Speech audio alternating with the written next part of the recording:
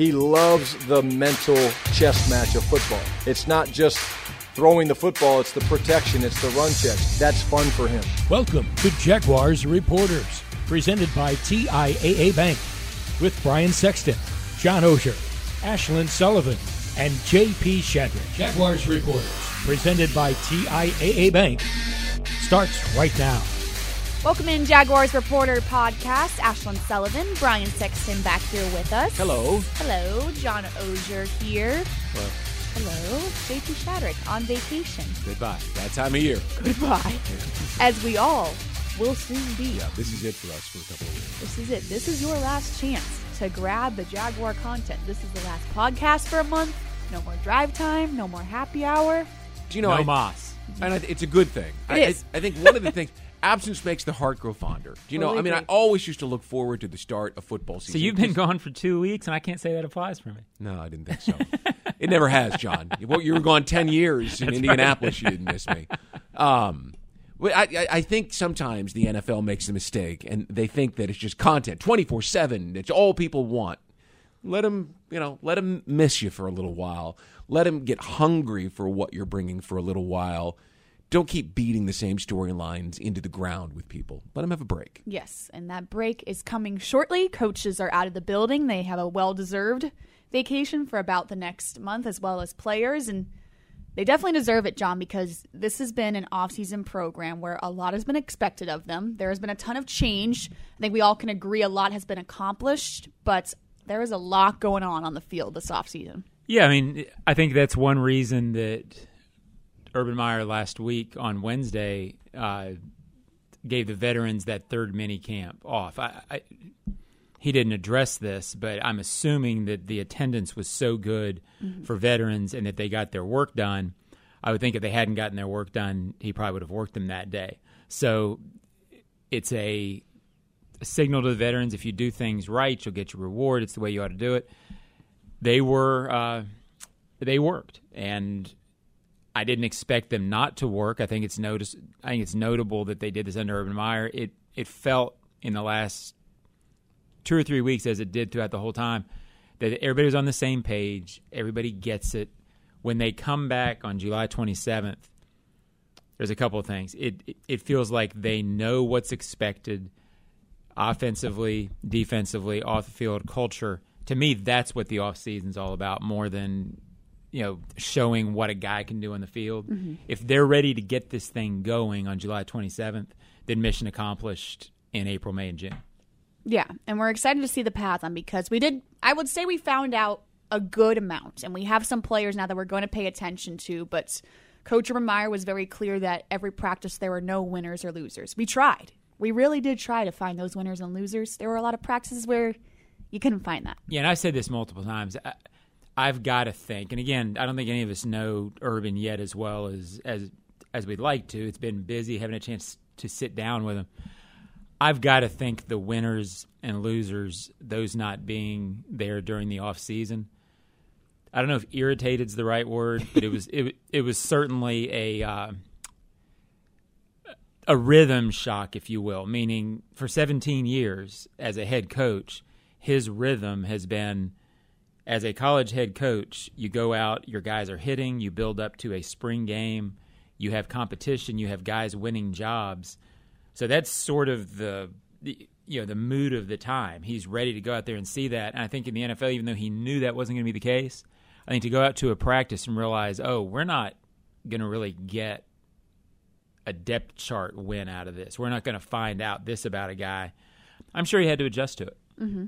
And Brian, I will say, during OTAs and minicamp, that one of the biggest headlines, we came off the practice field and we started talking about a kicking competition. That's where we were at.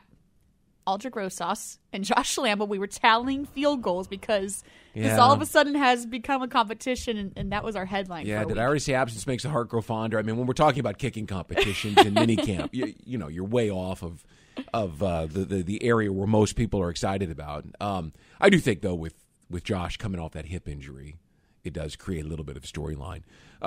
Not being here for minicamp, the one thing that I can say is that there appears, and it's early, that the culture change, the tide shifting is taking place because of the number of veterans who were here, right?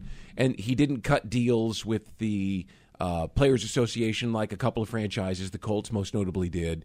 He did his thing, and he asked the veterans to be here. And by the actions that he took and the words that he spoke, he got things going the way he wanted to. Mm-hmm. And I would say... I have a couple of big things. Okay. One big thing is that I do think the competition kicker is real. Mm-hmm. If you look at Aldrich Rosas in 2018 with the Giants, he was an all-pro kicker. I got some questions from Ozone readers. Why in the world would they consider competition for Josh Lambo? Why are they doing this? And the answer is because Rosas is good. So I think there is a thought on their part. Let's not make the mistake of just assuming that Lambo's better. Mm-hmm. Let's make him earn it. I think Rosas has a stronger leg in terms of just pure power. And I also, in prepping for this show, I thought we were going to ask big things, so I came up with one. Okay. Out of all the things that you can find out during a mini camp, the receiving group, it feels to me like timing and their effort in the off season has created what I do think can be a special group. Mm-hmm. And the timing, I mean, DJ Chark now in his fourth year, he's ready. This is ready to be his time. Laviska Shenault, who this regime didn't draft either of these guys. So I'm saying there's some timing involved with those two guys. I think Shenault looks good. I think the key to the group is going to be how Marvin Jones, in his 11th year, is he still the guy we saw the last couple of years. They all look good on the field. And in minicamp, that matters. So keep an eye on the receivers coming to training camp. Well, and we said this several times last year, mostly as it relates to the offensive line, but consistent quarterback play gives all of those guys a chance. And we're assuming that we're going to see consistent play from a rookie quarterback. But consistent quarterback play will give each of those guys an opportunity to make more big plays down the field because they'll be where they're supposed to be, and then the ball will be there. I mean, right. It just wasn't last year. Whether it was Gardner Minshew or Jake Luton, it didn't matter. Or Mike Lennon. Mike Lennon. The quarterback play was so wildly inconsistent that nobody on the offensive line, wide receivers, could count on things being the same play to play. Right. So I agree with you, John. I think you're going to see more of Chark and Shenault and these guys this year than you could in the past. Not that you did, but than you could. Mm-hmm. We will note that there is another wide receiver on this team. The Jaguars signed Laquan Treadwell over the weekend, so adding more depth to that wide receiver group that we all expect a lot from. And we talk about... Big guy who can run. Yeah, fast guy. And we know Urban loves fast guys. The consistency at quarterback, it was very optimistic to see that Trevor Lawrence ended the offseason program with what I thought was his best day from what we saw, especially in the red zone period. We overhyped the day that he struggled and the timing was off. John, he made progress in 2 weeks, notable progress in the red zone. Yeah, and it's an unpadded practice, so let's not put him in the hall. But I want to. I was with you, Shalyn. Honesty. He looked like you expected him to look and made some throws that, with a quarterback, if it's going to be special, there has to be some throws where you look at each other on the sidelines and went, wow, did you see that? How did he do that throws? In terms of accuracy, in terms of timing. He had 2 or 3 within one red zone drill. Mm-hmm. I don't know what that means for the big picture, but I know it's better to see it than not to see it. And there was an energy that a quarterback brings. I think Bucky Brooks mentioned this in one of our shows last week. There's an energy when that happens at the quarterback position that feeds off into everything else. And all of a sudden you see other players walking off the field after practice and sort of mumbling to each other, did you see the quarterback today? Yeah. Mm-hmm. Well, that gets everybody on board because everybody, whether they say it publicly or not, they get what that means. It couldn't have been a better way to finish the offseason than to have his positive momentum going forward because that lives now for 5 weeks. When they come back, they believe in the kid. Well, and you can't convince me that he didn't intend for the final practice to be his best. I mean, he was always going to get better and make progress. And I don't know him yet, okay? But from what I have heard of him, about him, from him, I would anticipate that he wanted to leave the practice field with that sort of feeling, showing his teammates he's ready to go. I know they're not anointing him the starter yet, even though everyone else sees that. It's what coaches do, right? They say, earn it. I'm not just going to hand you number one, earn it. From that practice, yeah, he's number one. Yeah, and I don't understand that's why, and I get why it's on SportsCenter and it's national news, but when Brian Schottenheimer, passing game coordinator, went and said, yeah, we don't have a starter yet, what do you expect him to say? Right. And he's not the head coach. Yeah, Trevor's our starter? Yeah, I'm going to go ahead and take the headline from Coach Meyer. Trevor's our starter. Well, I think Meyer would have said the same thing that day. He wasn't really asked. He wasn't really asked the question on Monday, Urban. No one asked because everyone knows. Right, but had he been asked about the quarterback who he would have said the exact same thing. I expect sometime in training camp that they'll say that Trevor Lawrence is the starter, and that'll be it. And we'll go, But I don't think it's a bad idea to make all these rookies earn it. That's certainly the culture that Urban came from in college, where the spring you earn things, and there were ceremonies involved when you earn those things. He wants that to matter, and he even wants that to matter to Trevor Lawrence. Well, if you are creating a culture of competition, you can't say it's everyone but him. Right. You have to say everyone's engaged. I mean, if he was Peyton Manning and a 13-year veteran and 10 Pro Bowls, maybe. But he's not. So why not just make it go that way? And plus, if you know anything about the kid, that's the way he is. He loves to compete. He wants to compete. So it doesn't bother anybody. And, 27, 28 years of doing this, I've never met a coach that says, oh, yeah, he's the guy. To him, make him earn it. That's fine. He'll earn it pretty quickly. He is clearly the best quarterback in this universe. In this universe? Well, this universe. Oh, let's say, wow. Hall of Fame. Here we go. I didn't say the universe. I said this universe. I like it. All right, let's go to Did You Hear This? Speaking of Brian Schottenheimer and Trevor Lawrence, they're talking about putting in the extra work when Trevor leaves this facility. His ability to come in and learn this system has been very impressive. It's been a lot of long hours. He works his butt off when he leaves the building. He studies. He texts me all the time with questions, which I love. It'll be 9:45, 10 o'clock at night, and he'll be like, hey, Shotty, on the backside of this, are we alerting that, or how are we handling this in this protection look? So he loves the mental chess match of football. When you talk to him, he loves that part of it. And it's not just throwing the football, it's the protection, it's the run checks. Like he truly is a guy that's fun for him. So when you get a guy like that leaves the building and he's spending hours on his own as a coach, it gets you excited because you better be prepared for your next morning's meeting because he's going to be ready to go. I couldn't help but laugh at that, John, when he was talking about Trevor texting him at 9:45 with questions. One, you love to hear that. That's awesome to hear from your rookie quarterback. But talking about how he is amplifying even the coaching staff to be even more prepared for a morning meeting. Yeah, and that's what you want out of the quarterback, especially at this age. I kind of picture Brian Schottenheimer trying to watch Stranger Things at night. And, Trevor, please. Silence the phone. He's kind of saying, okay, look, we get it. But Schottenheimer's impressive. I had him in here last Wednesday for an Ozone podcast that'll run down the road. And his story of why he took this job was interesting. It wasn't necessarily just Trevor Lawrence. He likes the fit.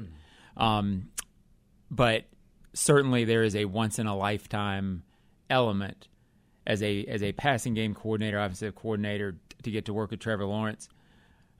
I wasn't surprised at all. It's exactly what you want to hear, that the kid is so involved with the playbook that he can't get enough of it at this point. Just because of my tie to Kansas City, I followed Brian Schottenheimer since he was a quarterback at Blue Valley High, and then he went to Kansas before transferring to Florida. So I'm impressed with him, just what he's done, the places he's been.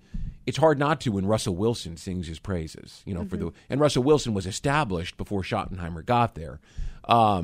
I loved it when he talked, and of course my affinity for Phillip Rivers. Of course. I loved it when he talked about, seeing qualities in Trevor Lawrence that reminded him of Phillip Rivers. Fantastic. That's great. I hope he's better than Phillip Rivers because he wins some championships, but Phillip Rivers is a nice place to start. Yes, it is. High praise. All right, it's time for Everyone Ask. I'm going first with a question. What is a very early on camp battle you will be paying attention to? Well, the quarterback. Oh, boy. I think I want to see, although I think I know how it's going to play out during camp, but I want to watch offensive tackle to see how much Walker Little pushes. I'm going right there too. Yeah, these two guys. I don't think he'll win a job during camp, but my expectation is that at some point during the season, he will either push enough that there will be an injury somewhere along the offensive line where somebody moves to guard and somehow Walker Little gets into the lineup, and he'll have shown in camp that he's ready for it. May even happen sooner than that. But my anticipation is that he will be ensconced in the starting lineup before the end of the season. I'm going right there, too. I'm going to go in the offensive line. Could you see Walker Little as the starting left tackle at some point this season and Cam Robinson moving to the right side? I think he's too tall, just my opinion. I know that you've seen taller guards in Jacksonville, let alone Jonathan Ogden started his career as a guard before moving outside to tackle. I could see him at tackle and Jawan Taylor inside at right guard. The offensive line is going to be it's going to be really interesting. Doug Marrone, as an offensive line coach, had a lot to say about what the offensive line looked like. Now you've got more players, and Ben Barch, I think, might even factor into the competition this year, too. Mm-hmm. You got a lot more players and a lot more guys to create what you want. And I wouldn't put it past them to let George Warhop do what he wants, as opposed to George Warhop doing what Doug Marrone wanted. Mm-hmm. Totally agree. And you mentioned the quarterback. We talked at great length about this last week, even on the Frangie show. I will say I will be watching backup quarterback. And Brian, if you would have told me 4 months ago, and you would have asked me, Gardner Minshew, he's going to be the backup quarterback, I would have said, no way, no wow, no how. He's traded by then. This can't work. But watching him play in off-season programs, I think he blew away C.J. Beathard. And if this can work, if you're judging it just based off football performance, he should be the backup quarterback. Well, look, if you can bring Tim Tebow onto the roster, you can keep Gardner Minshew, right? I mean, and I say that because if you don't have a strong quarterback in Trevor Lawrence, you can't bring Tim Tebow in here because then everybody thinks he's going to be a quarterback and not a tight end. There's no doubt that Trevor Lawrence is the quarterback and that Gardner Minshew is trying to figure out what his NFL career is going to look like. If he outplays C.J. Beathard, then by all means, and credit to him, he went into this offseason, he could have sulked, he could have forced them to cut him just by his attitude alone. But apparently he put his nose to the grindstone, realizing what's in front of him, saw the forest through the trees, if you will, and decided, okay, I can have a long career as a number two. I might not be a number one. Number two makes good money. So let me see if I can go and make something of it. So, yeah, he could be on the roster. The one thing everyone was looking at is the money they paid C.J. Beathard. They gave him more guaranteed money. You don't generally give that to a quarterback that you're going to cut. Mm-hmm. But if Minshew wins it, there's enough cap room here they can afford to say, well, that was a mistake. Yeah, I think I agree with you on the guaranteed money. It feels like it maybe wasn't enough guaranteed money that if it's clear and obvious that Minshew should be the backup, I don't think it would be so much guaranteed money that they would have to make the decision based on that, if that makes any sense. So it wouldn't fit what they're preaching if every player in the locker room is looking at it going, look, Minshew's better than Beathard. And I don't know if that'll happen in training camp or not, but I don't think they would abandon that so early with such an obvious position. It's going to be interesting to see how that plays out in training camp because I do think it will be an on-field battle that's very important. Hence my question, on-field battle. The line of demarcation was the Cincinnati game last year because in the postgame, Jay Gruden came out and said it. He can't see down the field, right? And that was the problem. He couldn't see down the field, so he was holding the ball too long and taking too many sacks, making too many mistakes with the ball in his hand. So either they have crafted part of the playbook to fit his skills, or he has worked somehow at finding the passing lanes and stepping into them and seeing better down the field. If he has, there isn't any reason why he couldn't be your backup. We shall see. All right, John, what is your question? My question is, what will success look like for this team next year? And we've been through training camp. I've been through the off season, so it's at that point we're looking at big picture.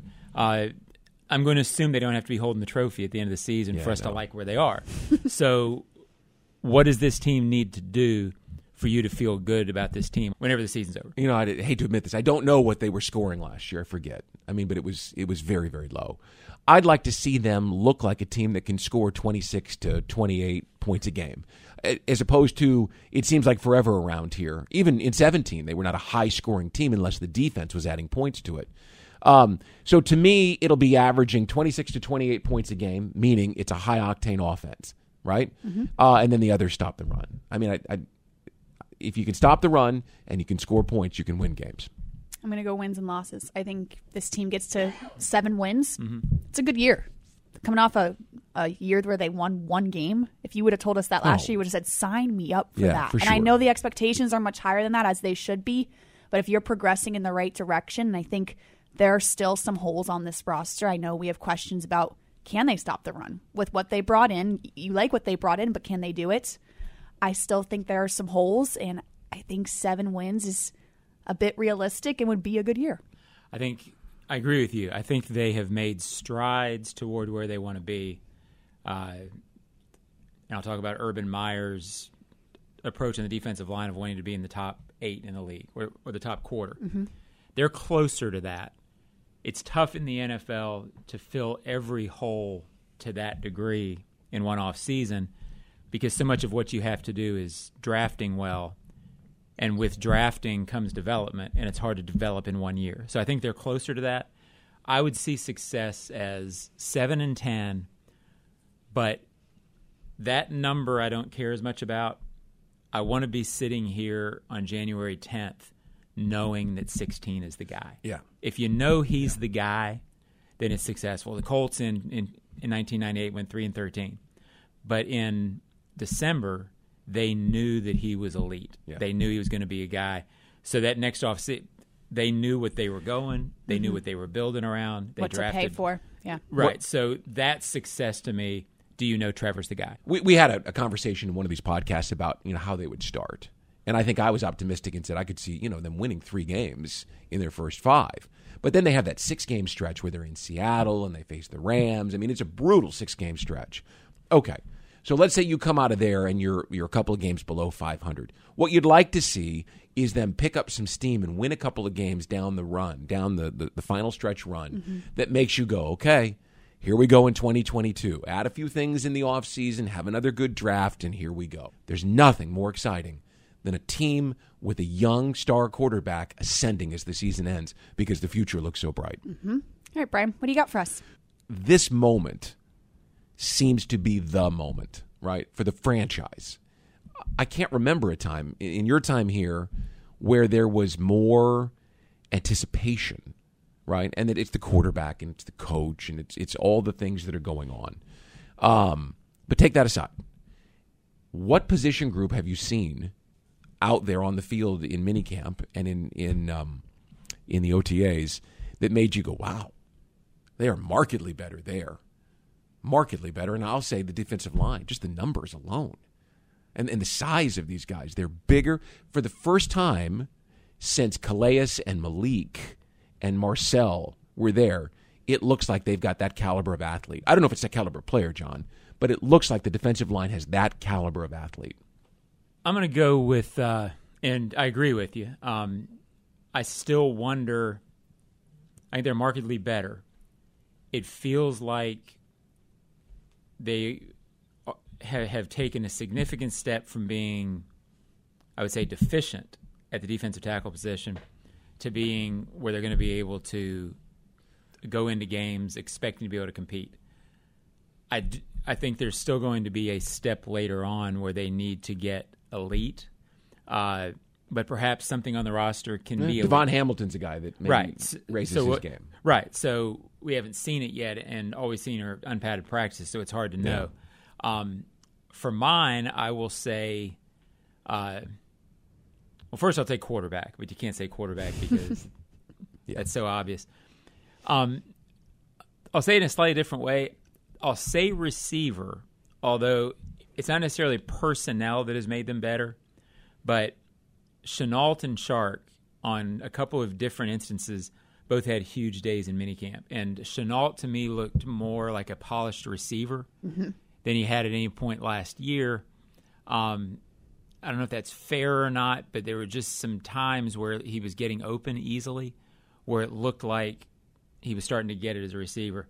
And if Shark is back to 2019 with an improvement, which he sort of looks, then all of a sudden that group looks a lot better. So I'll say that with the caveat of it's really depending on those two guys taking steps, but it feels like they're doing that. It does, and Shenault especially, I think, looks the part. Put on 10 pounds of muscle, is separating so much easier. And we always talk about him as the playmaker, the offensive weapon.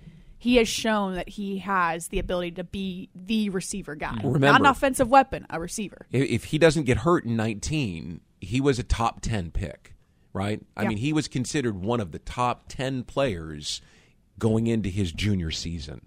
And then he got injured and had some trouble at Colorado. He might have been a top 5 pick. He's got that kind of potential. He does. I'm going to go cornerbacks, mainly because of Shaquille Griffin and how much he has amplified that unit and the leadership he brings, the intensity he brings. This is just a unit that was making so many plays, especially during minicamp, really tight coverage, pass breakups everywhere. And guys like, yes, you talk about Shaquille Griffin, but you also talk about Trey Herndon and Sidney Jones, who I think needed that guy in the locker room and in their meeting room like Shaquille Griffin to kind of amplify everyone, because now everyone is making more plays, and I don't know if you can put that weight on Sidney Jones' shoulders, but now that he doesn't have to worry about that, they're all playing better. Well, it's supposed to be, and I don't say this to add undue pressure to the position, but if you look at talent acquisition in the NFL is about equity spent. Well, they spent top 10 pick in C.J. Henderson, biggest free agent money. If he wasn't the biggest free agent contract, he was in the top 2 on Shaquille Griffin for this team. I'm not saying he was the big, and then you drafted essentially a first-round pick with Tyson Campbell. And you've got Sidney Jones, who at one point, I think he was a second-round pick. He was. Coming out. And he played pretty well before he got hurt last year. But for this team, they now have, within the last, 16 months, dating back to the 2020 draft, have spent a top 10 equity, almost first-round equity, and big free agent equity on their top 3 corners. Yeah. It's supposed to be one of the top 2 or 3 positions on the team now based on that, and it's a position – if you do that on the offensive line, maybe you expect it to be good the following year out, because sometimes that takes continuity. Defensive backfield, spend that kind of equity, you expect it to be good right now. I expect him to give enough coverage that K'Lavon Chaisson and Josh Allen have enough time to impact the quarterback. And, I can't add a lot. I mean, you guys have covered the numbers. But if you go back and look at the Jalen Ramsey trade, there are 5 premium positions: quarterback, left tackle, wide receivers become one, pass rusher, and corner. Well, they came away with a corner, right? A pass rusher, a quarterback, and then Travis Etienne's a running back, but maybe he's a receiver too. So, I mean, they came away with premium positions the last 2 years from the Jalen Ramsey trade. And in particular, the 2020 draft with C.J. Henderson and K'Lavon Chaisson. If Henderson's healthy, and sounds like he's going to be, you have the potential for those 2 players to really take their game to another level this year. And with the addition of all the other names that John went through, I expect Josh Allen to be back. So that group in the secondary, forget interceptions and pass breakups and things like that.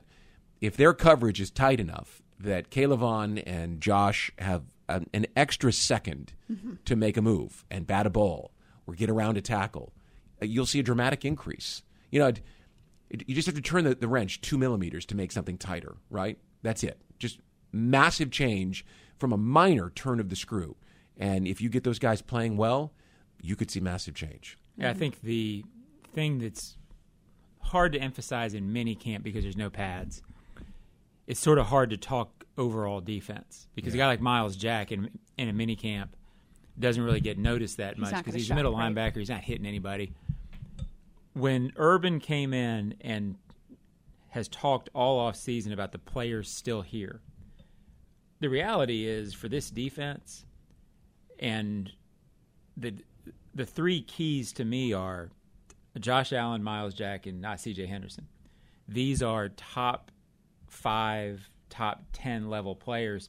C.J. Henderson, if you go in the top 10 as a cornerback, you're supposed to be locked down. It's only 4 spots below Jalen. So, I mean, this is premium position for that position. Josh Allen, when he was drafted, may have been the best player in the draft. Some thought he slipped. He's elite. Myles Jack is elite. One player on each level of the defense. That's why when they look at this roster, they think, hey, this is not that far away. We had some pieces around it. They can be good defensively if they maximize those guys. Well, and then just to tag on to that, there are a couple of guys. I mentioned Devon Hamilton, right, who played well last year before he got hurt. He was really on the rise. Leon Jacobs is moving inside in this 3-4 scheme. He's going to play a different position than he played before. Oh, I saw him a couple of weeks ago, and he looks fantastic and really likes what they're asking him to do. You've got some players around here that people aren't thinking about. They're not high on the radar, but guys who, in the right scheme with Joe Cullen and what Coach Meyer is asking them, could come back playing next to Myles Jack, playing next to Josh Allen, and really impact it. The defense isn't as far off if those guys are really playing well. Mm-hmm. Not agree more. Yeah. Lots of potential going on here. You bet. All right. Get out of here. It's summer break. See ya. Thanks for tuning into Jaguars Reporters Podcast. Subscribe, like, and we will be back in about a month or so. Yeah, or so. 6 weeks or so. I don't know. It's called 5. It's summer. Yeah. We'll See be ya. back.